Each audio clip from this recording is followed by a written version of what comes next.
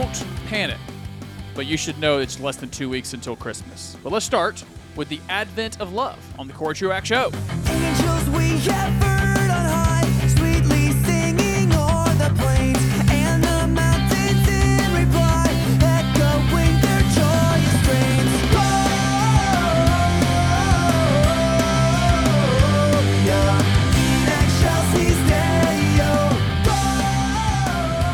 I'm sure one of you will tell me if you think I'm dragging it out of context, but after we finish this Advent theme of love this week, I actually have another Christmas, let's call it application, one of the texts around the Christmas story that I think might have something to say to us about where we prioritize our lives. Not how, but where.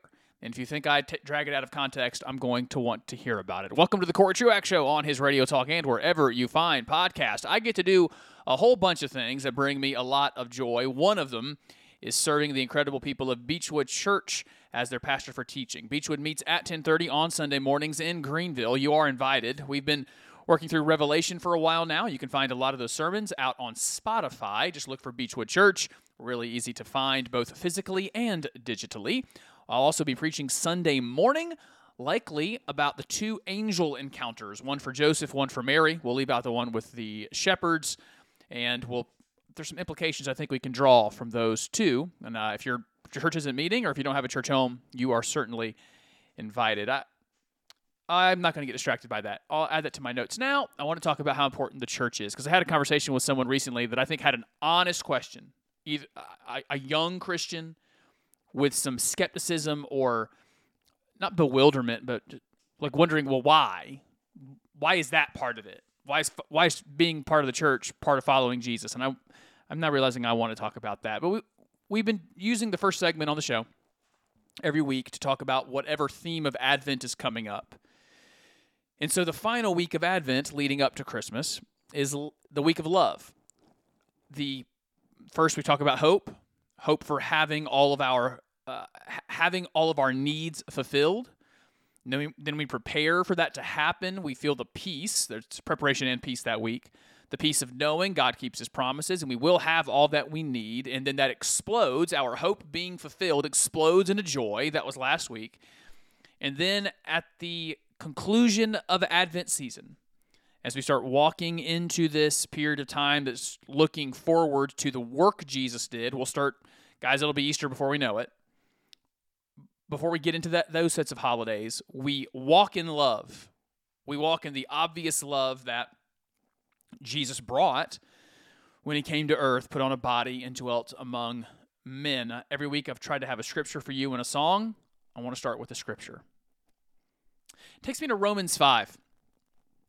There's lots of places you could go to talk about the love of God and how obvious it is for his people, and how at Christmas it is particularly poignant.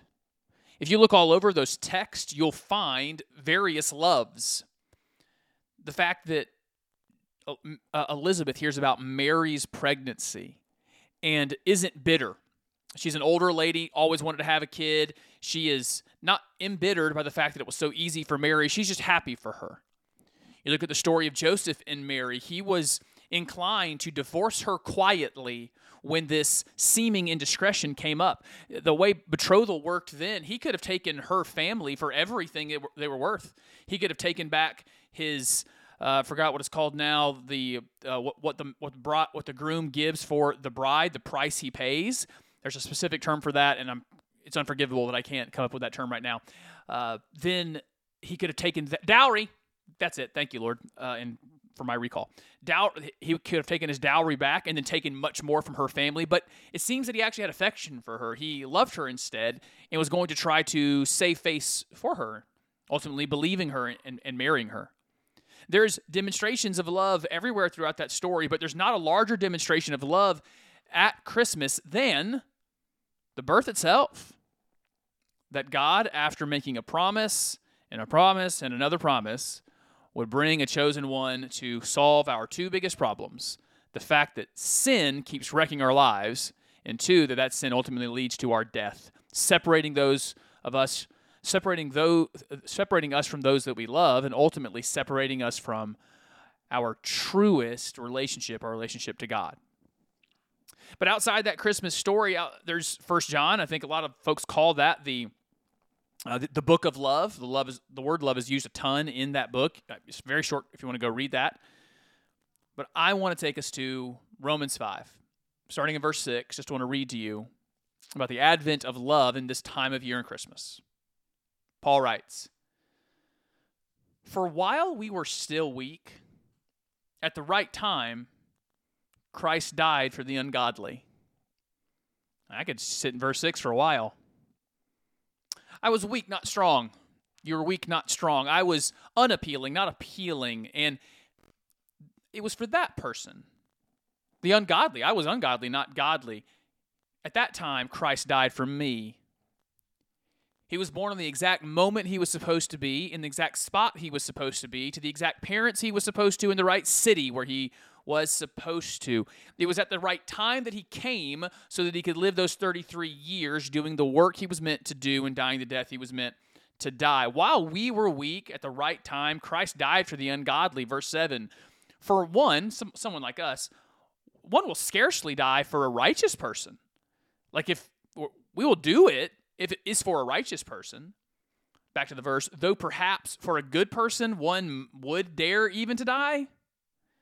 So he's saying of us, we might, if we see someone as particularly righteous, take their punishment of death. Maybe even perhaps if we see someone as good, we might step in for them at our own peril. That's who we would step up for. That's the kind of love we have.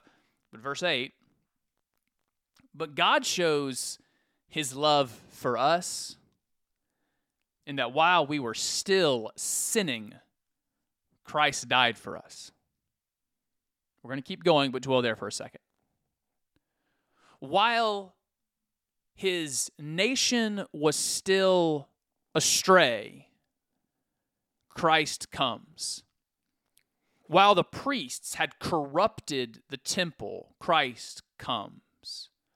While the religion, the systems that God had given them in Israel had been corrupted in the offerings and the sacrifices, it was into that world Christ comes. And into this world where we are unfaithful, where we choose affections, we call these idols, affections that we value more than Christ, where we choose our job and our title there, where we choose our money and the comfort it can buy, where we choose our social media following and the significance that we feel like it gives us, the attention of that person that means the world to us, the approval of those folks, all of those idols. While we were still choosing them, Christ died for us.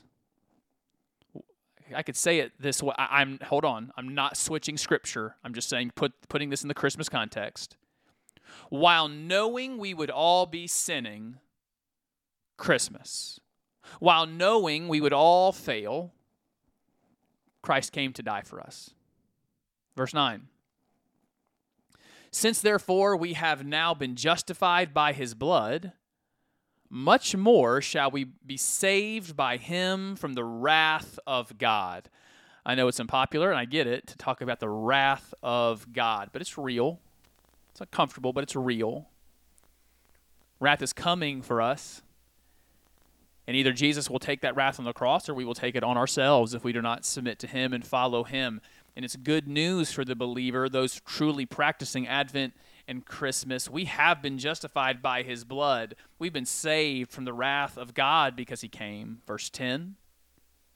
For if while we were enemies, we were reconciled to God by the death of his Son, much more, now that we are all reconciled, shall we be saved by his life. That's good news. We were all enemies, reconciled to God by his death. Much more, we are reconciled, and we'll be saved by his life. I already mentioned there that there's something powerful about while we were still sinning, while we were still sinners, Christ died for us. It's something about this time of year. We all put on our, not Sunday best, our Christmas best. Everything is best face forward. And we got a passage here that says, not when you were at your best, but when you were at your worst, you were loved enough by your Father that Christ came. You were loved enough that he experienced everything you do. He was betrayed, suffered injustice. He was mocked. His family thought he was crazy. There was more family strife. He suffered, if you can use that word, temptation. He came to experience all those things. There was so much love for his children. He came to experience all those things while we were sinning. This time of year presents a ton of facade. There's a lot of comfort, I think, in faking some things. But Jesus didn't come for the facade. He didn't come for how we fake. He came for the real me and you, to redeem sinners. This is part of the love thing. There are no secrets from him. I hope you can internalize that. Somewhere in the Old Testament, I think it's a psalm, says his eyes go to and fro across the earth. He knows all things. And the fact that you're even listening to me right now, because God is so sovereign, shows a love that he wants you to hear. Hey, I saw and I see. I saw what you did. I see what you're doing. Now I'm calling you to repentance and I'm calling you to me. I came so far to get you. Which leads me to the song for the week I wanted to point you to. It's been more typical that I would give you a Christmas hymn, but I am a child of the 90s. And believe it or not, there actually were some good Christian songs, or Christmas songs, written before 100 years ago.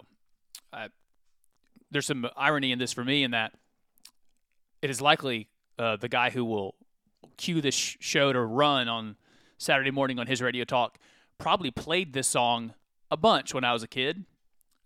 For all I know, it was the first time I ever heard it. It would have been Gary Miller from his radio who played the For Him song. This is such a strange way to save the world. My wife and I were going downtown. We listened to this recently. I think she had forgotten it ever existed. It's one of my favorite Christmas songs. It's really from Joseph's perspective. There's a line in there that I don't even know if it's fully biblically accurate, honestly, but it's powerful. It says, Joseph knew the reason love had to reach so far. And I don't want to exegete a song. It's not worth doing. We exegete Scripture. But just those two words are powerful. Joseph knew the reason love had to reach so far. And it's a good thing this time of year if we will focus on the reality that saving us was not a small feat. We were not almost there. We were hopeless and helpless. Love had to reach so far. And so now we sit in this season that's filled with love. It's filled with connection to those that we do love. So here's your Advent call for this week. Let that love roll up. Every time you feel that love for your spouse, for those kids, for your grandparents, for whatever experience and time you're going to have, always let it roll up. Don't let it terminate there. Let it roll up to say, Lord, I love you. Not just for your good gifts, not for all of this provision, but for who you are. For this inauguration of your kingdom. For keeping that ancient promise that you would come and have your heel bitten, but that you would crush the head of our greatest enemies. So as you love, let it roll up to the Father that loved you enough to give you the greatest gift, that is Jesus. When we return, I actually do want to work another idea out of the Christmas story about how we should prioritize our lives and where we prioritize them. I might be taking a step too far. We'll find out. We'll do that when you come back and a lot more for the rest of the Corey Truax Show on his Radio Talk and wherever you find podcasts.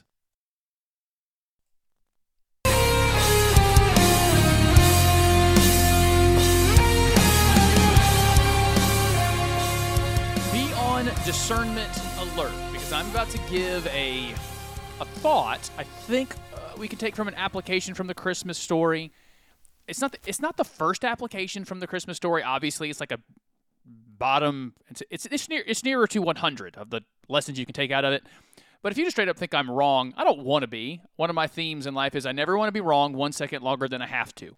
And so I want to learn. I want to be corrected. If you think I'm pulling this a little too far, you can reach me at CoreyTruaxShow@gmail.com, CoreyTruaxShow@gmail.com. You can also find me on Facebook, Twitter, or Instagram, but not on Ticker Talker or Snapper Chatter, because I'm old and I don't do that stuff. But you can find me there. You can try to send some corrections. You can also just connect there, and I would love for you to. There's something about I should tell you the context first. The context is this. You know how over the last year or so I've been telling you I've been listening more to that Doug Wilson guy, and every now and then I do, and let's just call them a muscular version of Christianity. They're a little bit more abrasive than I like. They're a little bit more. Let's leave it there. They're more abrasive than my style is. But I've been interested in them because they're a unique voice. I don't hear a lot from them. And from that group, I believe it's called the Canon Press, there's a book out now that I haven't fully read. I started trying to find some audiobook. There were some shortened versions. I haven't gotten around to it. But someone from the Canon Press, from this muscular, kind of loud, abrasive Christian group, wrote a book called The Case for Christian Nationalism. Now, that word has all kinds of baggage, but they wrote the book. And there's lots of critiques. Kevin DeYoung, who I trust a great deal, has written a critique. There's a very long 4-part critique from someone else I trust a lot that I've been reading through, haven't finished it up. We might talk about it today if we have time. I wouldn't mind telling you what I've learned thus far. But one of the immediate reactions I had to this very large debate happening at a fairly intellectual level, I'm proud of the folks who are debating it because they're doing it dispassionately, not a lot of emotionalism, and they're doing it biblically, intellectually. But one of the reactions I had is I wish someone would insert into the conversation about how we can not just pursue Christian nationalism, the idea of Christian nation, and I wonder if we could pursue Christian localism, what we just do around us, not at the exclusion of nationalism, not at the exclusion of the federal government, not at the exclusion of the nation, but just thinking, if I can't win the nation myself, I wonder if I could have Christian localism. My neighborhood, my local church, the school board, does the county council, the city council. How about some Christian localism? And that's where I think I might be drawing too far from the Christmas story, but I think there's something to say here. Joseph of the Christmas story, is given this command: go to Bethlehem. Go to this small town. Not go to Rome. Not go try to take their version of the Senate. Don't go try to kill Caesar. Or for that matter, don't try to kill the local, Herod. It's just go to Bethlehem. What happens when I'm finished in Bethlehem? Well, there's going to be a flight to Egypt that you have to do, but go back to your tiny town. Start there. And even when Jesus' ministry starts in his hometown. The places around Galilee, crosses the Lake of Galilee. We call it the Sea of Galilee for some reason, and works in some of those cities, just locally. I wonder if there is something to the fact that we might be more effective if every Christian would stop trying to take the nation and just try to be faithful with their neighbors. Just try to be faithful with their local community. I am totally convinced our local communities are the place to start. I can't change D.C. For that matter, unless I go move there, I can't change the insanity of Portland or L.A. I can't change the insanity of Austin, Texas, or Seattle, Washington. But I can preserve easily. I can help protect and preserve the upstate of South Carolina and the Christian influence on it. Give you some examples. When I was a young buck, this is probably 15 years ago by now, there's a store in Easley that is, let's just call it an adult store. My understanding, obviously I've never been in, my understanding is that they sell porn. It's that they sell a lot of sex-related items, apparel, that kind of thing. And the store's actually been around in Easley. It had been around in Easley for a long time. There's one over in Cherrydale. And it was around when I was a kid. Didn't even know what it was until this happened. Because my whole life, their windows were opaque. They were blacked out, so you don't really know what's going on in there. And then one day, I was probably 18. No, I was in college by then because I was on radio filling in for Dr. Beam by then. So I would have been in my early 20s. And one day I drive by, and the windows have been made transparent. And you can see what's going on in there. And I would call it inappropriate for any child to see. And that same place was putting out a big bus by the road to advertise what they were doing in there. There was some explicit images on there. You can't technically call it pornography, but something related to or ramping up to become pornography. And I recall I got on the air at his radio, I guess back then it would have been Christian Talk 660 back then, and said, we should do something about this. Not what's going on in D.C. right now, not the Tea Party, not a red wave, but about this one thing that we got a member of our community who is that person who owns that store. They're a member of our community. They might have kids in Little League for that matter. They're going to go to our restaurants. Might we be able to not ask the government to do anything yet, but just pressure and ask, will you stop that? It's not appropriate.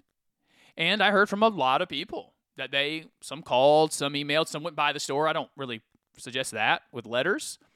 And while the windows are still transparent, they took down the explicit images on the bus that was advertising, and some of the stuff they put in the windows, I could tell they put their most mundane things in the windows.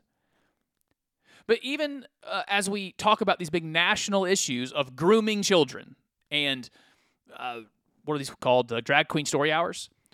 What's one small thing you can do?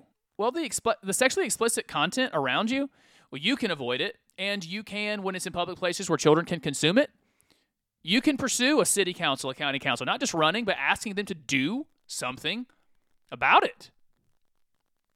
I saw the story that Kirk Cameron, not a guy I'm a huge fan of. I think he's a brother. I just don't think he's nearly as good as he thinks he is at production and entertainment.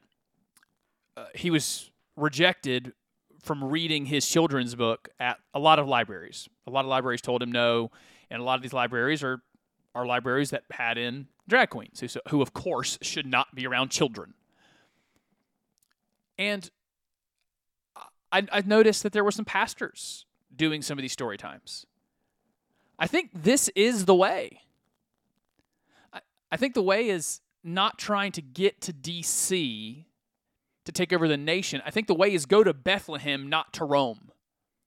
I think the way is your street, not the Colosseum. It's your community. It's not Congress. I could be wrong, but I think we'd all benefit from focusing on localism.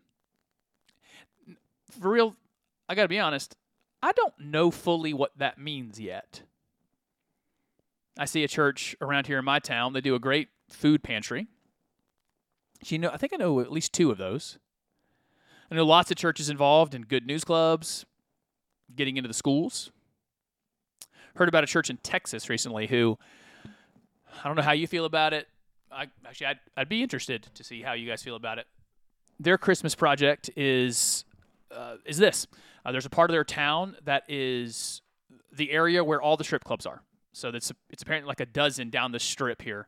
And they just started showing up on Sundays in the afternoon with wrapped presents and saying to these women, we got your kids. Don't worry about Christmas gifts for them. We're going to take care of them. I don't know how to pursue localism and what that looks like. Here is what I am telling you, though. If we would pursue localism with the passion with which we pursue Washington, D.C. and all of its powers, we'd be a healthier and happier people, and I think we'd be much more effective. We would be much more clearly in people's faces as saying, these things that we want, it actually is because we love people. I can tell you this, everything about my ideology. I believe the things I believe, and I want the policies I want. I want the things in the world that I want, because I love people. And I know that if we will behave in ways that comport to our designer and his design for all things, people will flourish. Families will be better off. Economic flourishing will be there. We're gonna have what we need take care of ourselves and we won't need collectivism. We'll just be able to thrive if these ideas are put into place. And I don't know that we can make that point only pursuing power in D.C. I think it's going to have to happen at local levels. So I'm not telling you don't pursue federal government things. I am just saying if you are super active, and you would maybe even call yourself like an activist for these things, think about city council. Think about county council. Think about school boards. Think about local action. Think about your library. And what you might do there. Get creative. I'd love to hear about it at CoreyTruaxShow@gmail.com. CoreyTruaxShow@gmail.com. What you might be able to do. Give me some ideas. I might want to jump in there. Because I can tell you this. The people who want all the opposite things of you, the people who want to work against the values that we hold, that I think are biblical values, they are thinking about it. They are aggressively seeking the imposition of their worldview, the imposition of their secular progressive religion. They are thinking about how to make the world comport itself to them. We have a beautiful story to tell. We have beautiful ideas to present. And if we'll start focusing locally, I just think we'll be more effective. All right, I got to move out of that. Let's do this one.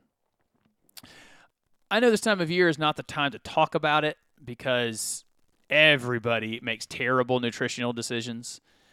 But I saw two stories back to back. It's rare that this happens that are seemingly related, and they're out of character for me as well. So here's the first headline I saw. It's from the Trust for America's Health. Headline: Nation's obesity epidemic is growing. 19 states have adult obesity rates above 35%. That's 16 states more than last year. So we are heading in the wrong direction on our national health crisis that is obesity. I would add, we talk about health crises a lot. We can go back to the COVID crisis if you want to. Obesity, we should all know, is an aggravating factor for everything. Whatever predilection you have towards a heart problem, obesity will make it worse. Whatever predilection you have towards, we have plenty of evidence to say that many cancers, if you have a predilection towards that, obesity will make it worse. We found that it was the case, that if you were obese, you were much more likely to have a worse case of COVID. Here's some from this National Health and Nutrition Examination Survey. They found 41.9, let's round that up, 42% of adults have obesity. I don't even know if I like the way that's phrased. Like it's a communicable disease. Like they have obesity. Like I know this. I can't catch it. I can't catch obesity. It's going to have to be something that I do. And interestingly, in our world, it's the poorer you are, the more likely you are to be obese, and the more rural you are. We have calorie-rich foods, highly processed foods, and those are the cheaper things to eat. I notice that every time I go out to a restaurant. The thing I want that is lower carb, has healthy fats, and the highest protein, that's what costs the most. But if you just want them to keep bringing you nachos and cheese and various forms of potatoes with other cheeses, those are the ways you're going to save money. So now, I promise you I'm going somewhere specific.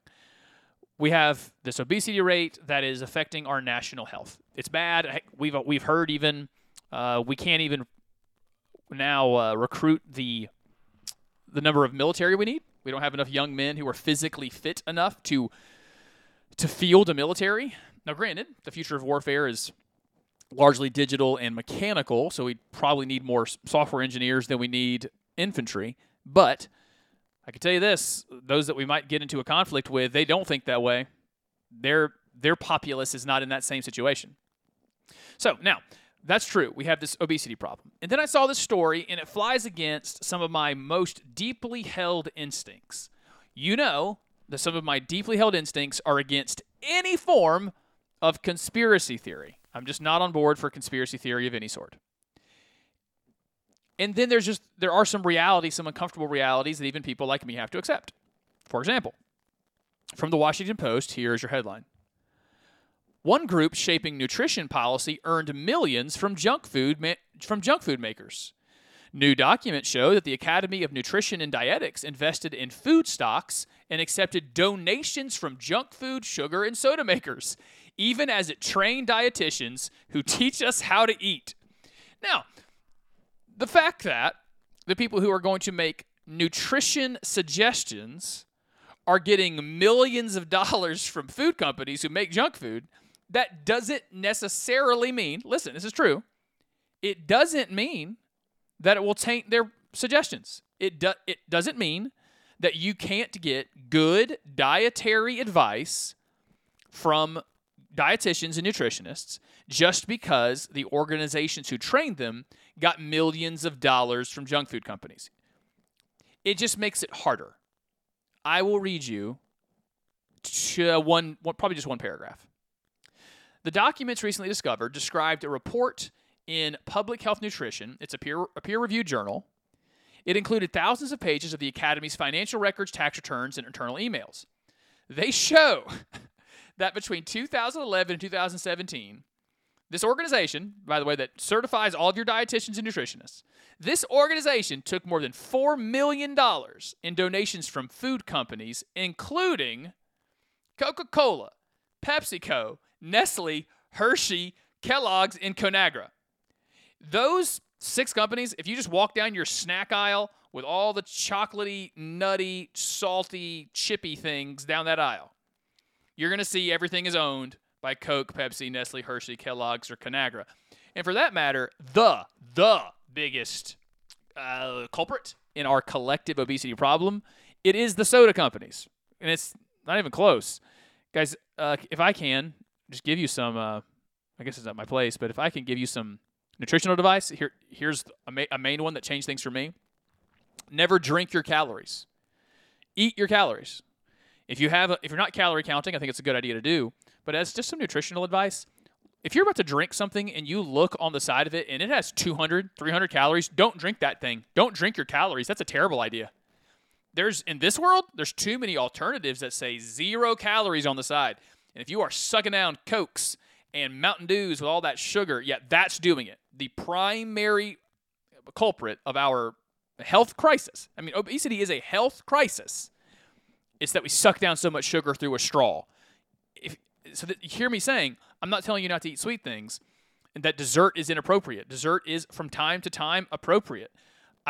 Go enjoy yourself. But, man, there is a genuine, deep difference between drinking a Coke and having a brownie. You still need to watch how much brownie you take in. But I'm telling you, the sugary sodas are killing us all. It's a really bad situation. So, okay, Corey, why are you telling us that we're more obese than ever? And why are you then telling us that one of the reasons that we might be this way is that those giving us nutritional advice get a lot of money from these companies? Well, one, I don't want to tell you not to trust your nutritionist or your dietitian. They do good work, and it's not necessarily that they're just bought off by big food. I don't tend to live in that world. But it does tell us this. It is our responsibility. It's incumbent upon us to take care of ourselves. And I said this recently on a show. I don't think I emphasized it enough. It's another thing to take away from Christmas. The incarnation, God put on a body.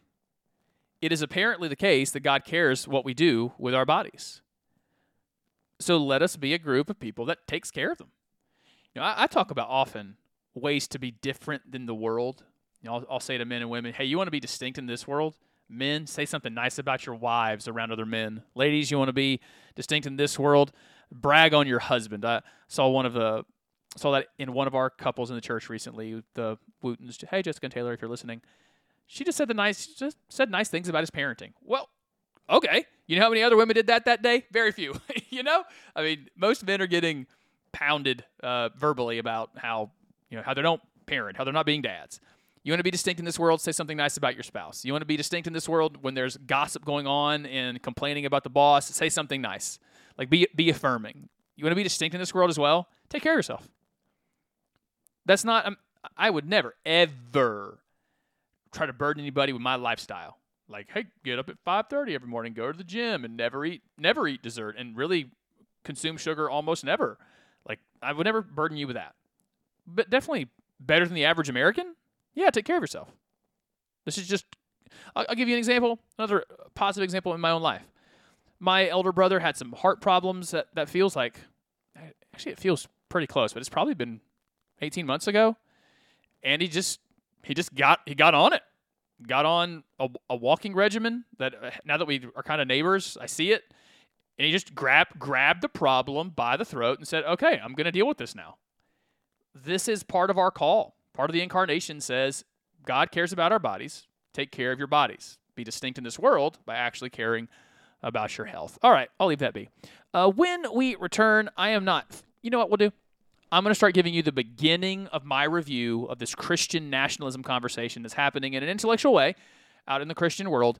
Give you the preview of it. I suspect in the new year there's going to be a whole episode on it. We'll do that and more when you come back for the rest of the Corey Truax Show on his Radio Talk and wherever you find podcasts.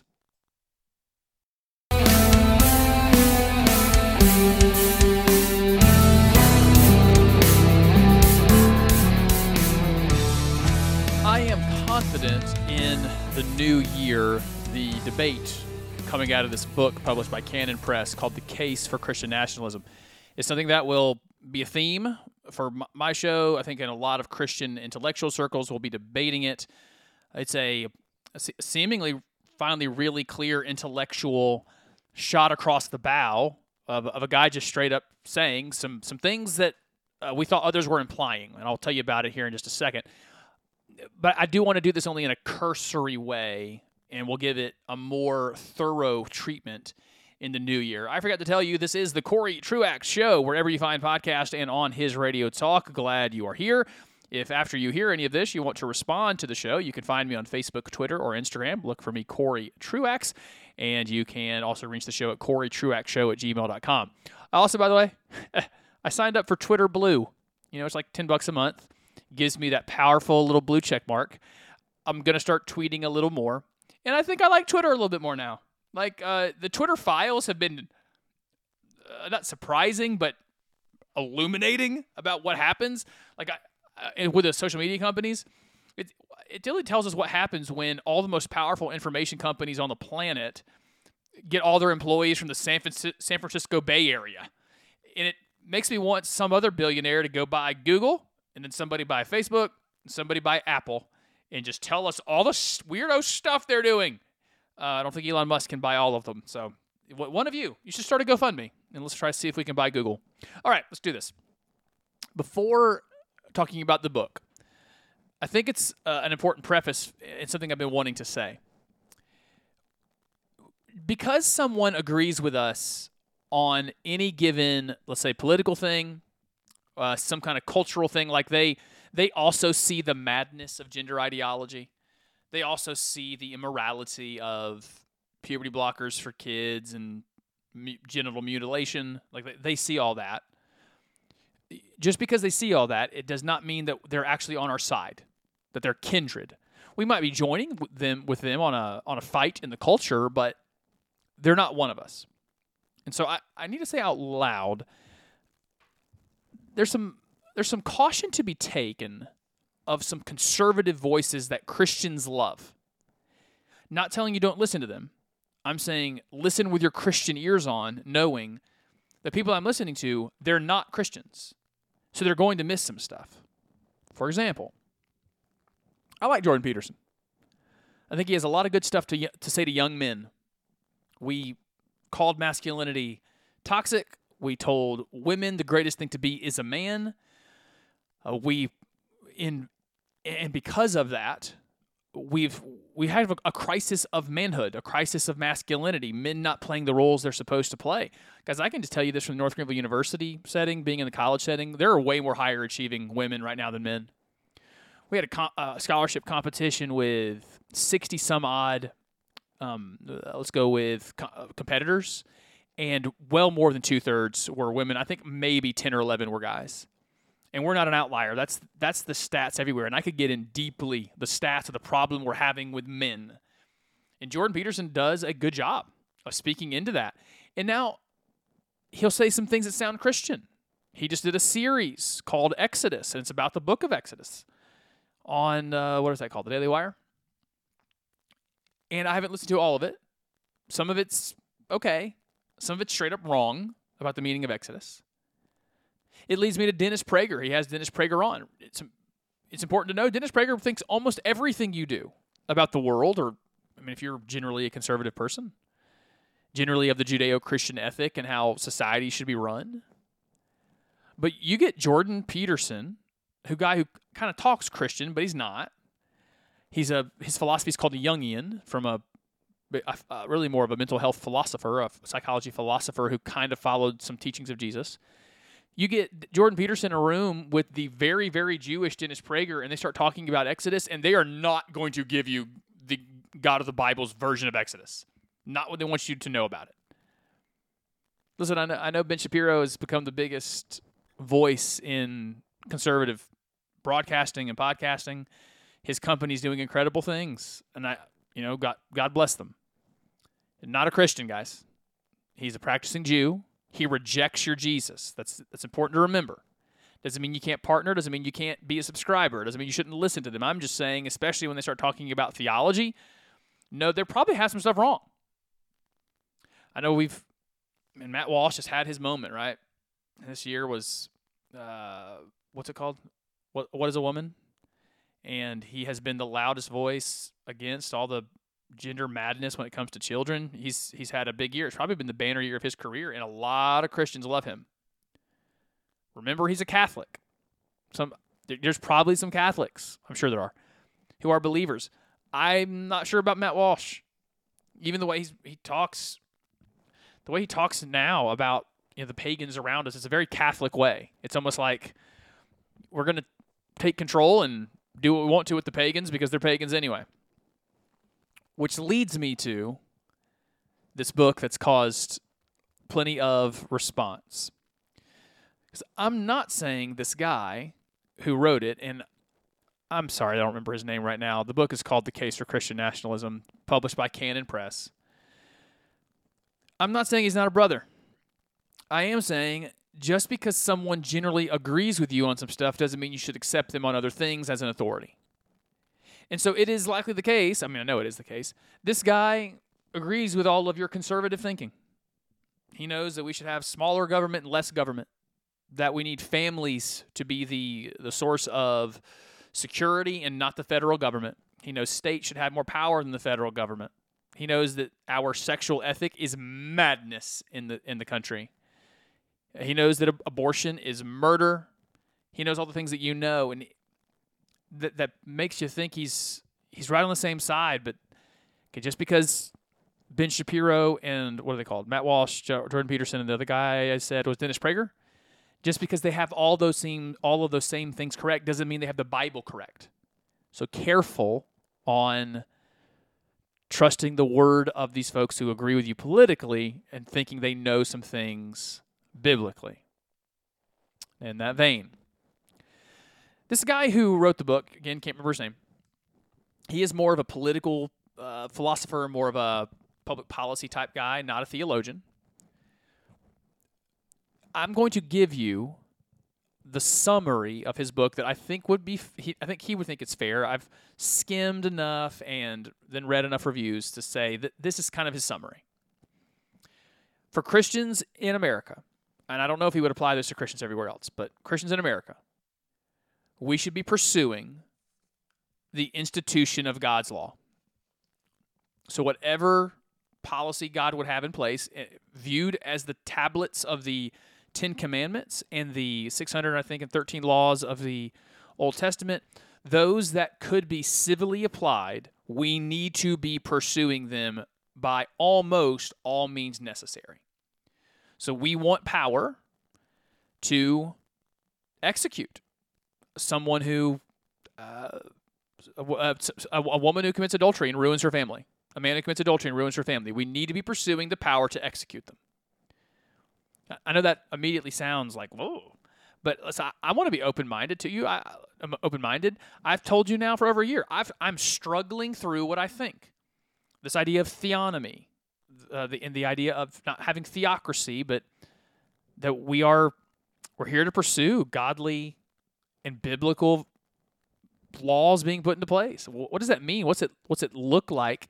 He is straight up saying the tablets of the Old Testament, the tablets, not just the Ten Commandments, but all of them, we need to get those into law. So much so that he says near the end of the book that revolution is justified. Force is justified. Violence is justified. If you have an oppressive regime instituting secularism and anti-God policy, and if it takes physical force, go do it. I think he also has this odd, I didn't know this was part of the Christian nationalism thing. He makes a very strong argument that ethnic gathering is normal and good. So the idea that white America, white church, black America, black church, that Asians gathering in their neighborhoods, Hispanics gathering in their neighborhoods, that this is good, that like attracts like. We only think that we're only uncomfortable with that because a secular world told you to be uncomfortable with it, but it's really not any kind of big deal. Seem to be, and so by the way, that means almost changing the idea of nation. It's not just borders and documents that make up a country. It's an ethnos. And separation of the ethnos is good because everyone should be for their nation. And that's another big emphasis apparently in the book is we need not be ashamed of saying every Christian around the world, I love my nation. I'm for my nation. By the way, I think he's right about that. I mean, you can go too far into idolatry, but yeah, it's good for the Ugandan Christian to say, yeah, I like Uganda. I think God has blessed Uganda in these ways. It's good for I'm trying to think of other ones that start with U. Uruguayan Christian to say, yeah, Uruguay, however you say it, is good, and I like it for these reasons, and for the one of the United States is good. It can say the same thing. Like, we're all looking for the same kingdom to come. It's global, but we're fine from where we're from. We like it. Now, again, I want to entertain it. I want to go read the book myself. When I can find a full audiobook version, I think I am going to listen to it. And I want to come up with my own arguments. I've also read now quite a few responses from folks I trust. I think Kevin DeYoung at the Gospel Coalition has the one that asks the least of you. It's a long one, guys. I mean, it'll take you a long time to read, but he's thorough. And I've now found one that Kevin DeYoung has recommended. It's 4 parts, and it looks like it's going to be hours and hours. It's almost like a guy has written a book already to respond to the book. But here are just some takeaways I have thus far that I want to put out there when we think about the concept of Christian nationalism. I think we need to remember what Jesus means when he says, my kingdom is not of this world. That comes in context of swords being drawn. Jesus is saying here, if my kingdom were of this world, there'd be angels here. They're not taking me. But my kingdom's not. So put away your swords and work on the kingdom that is forever, the kingdom of heaven. So I want to reject outright the idea that Christians taking power by force and violence to enforce Christian laws on others, I want to reject that outright. Some of you might think I'm wrong on that. I think I actually know a couple of you who do think I'm wrong about that. And I want to engage with you on it. Facebook, Twitter, Instagram, email, CoreyTruaxShow@gmail.com. Maybe we can even get together and have a conversation. So that's one. I reject that outright. The pursuit of Christian people is our first calling. We are to pursue seeing that humans follow Jesus. That's our first calling. We don't get up out of the bed every morning thinking about the federal government. We don't get up out of the bed every morning thinking about our governor and our state legislatures and our Congress and our Supreme Court. That seems to be where this author is. Power is in the government. Go get it and institute Christianity. Our first calling that Jesus gave us, that we shouldn't be distracted from, is the Great Commission. Go therefore and preach the gospel to all nations, baptizing them in the name of the Father and the Son and the Holy Spirit, teaching them to observe all that I have commanded you, and behold, I'm with you always to the end of the age. That mission statement in there, was there any clause or any way to think that your primary mission, our primary mission as the church, is to take control of governments and to institute Christianity? I can't find that there. So our first pursuit is making Christians. That does not come at the negation of pursuing Christian policies. I had this conversation recently with somebody and said, I think something I've said to you guys. Of course I want my Christian nation. I actually want all the nations to be Christian. I want Australia to be a Christian nation. I want Russia to be a Christian nation. I want Ukraine to be a Christian nation. South Korea, China. I want all the nations to be Christian. The definition of that is Christian people live there. They want Christian things. They have Christian values. Yes, I want a Christian nation as defined as there's a bunch of Christians there and they institute Christian stuff. So we do not create Christian nations by force. We should pursue making people Christians. And one of the consequences of that is you might actually have a Christian nation with Christian laws. We'll flesh out this more in the new year. Thank you for listening to the show. I'll be back with another new edition next week. Until then, everybody, peace and love.